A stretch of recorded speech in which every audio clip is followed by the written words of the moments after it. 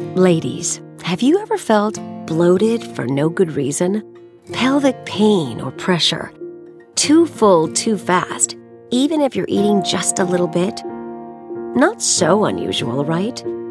But if you have any of these things and they go on for 2 weeks or longer, see a doctor.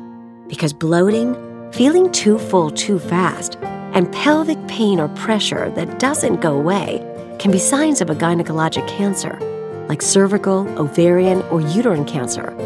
And if your periods are heavier or longer than usual, or you have bleeding after menopause, see a doctor right away. It may be nothing, but find out for sure. Learn the symptoms. Listen to your body.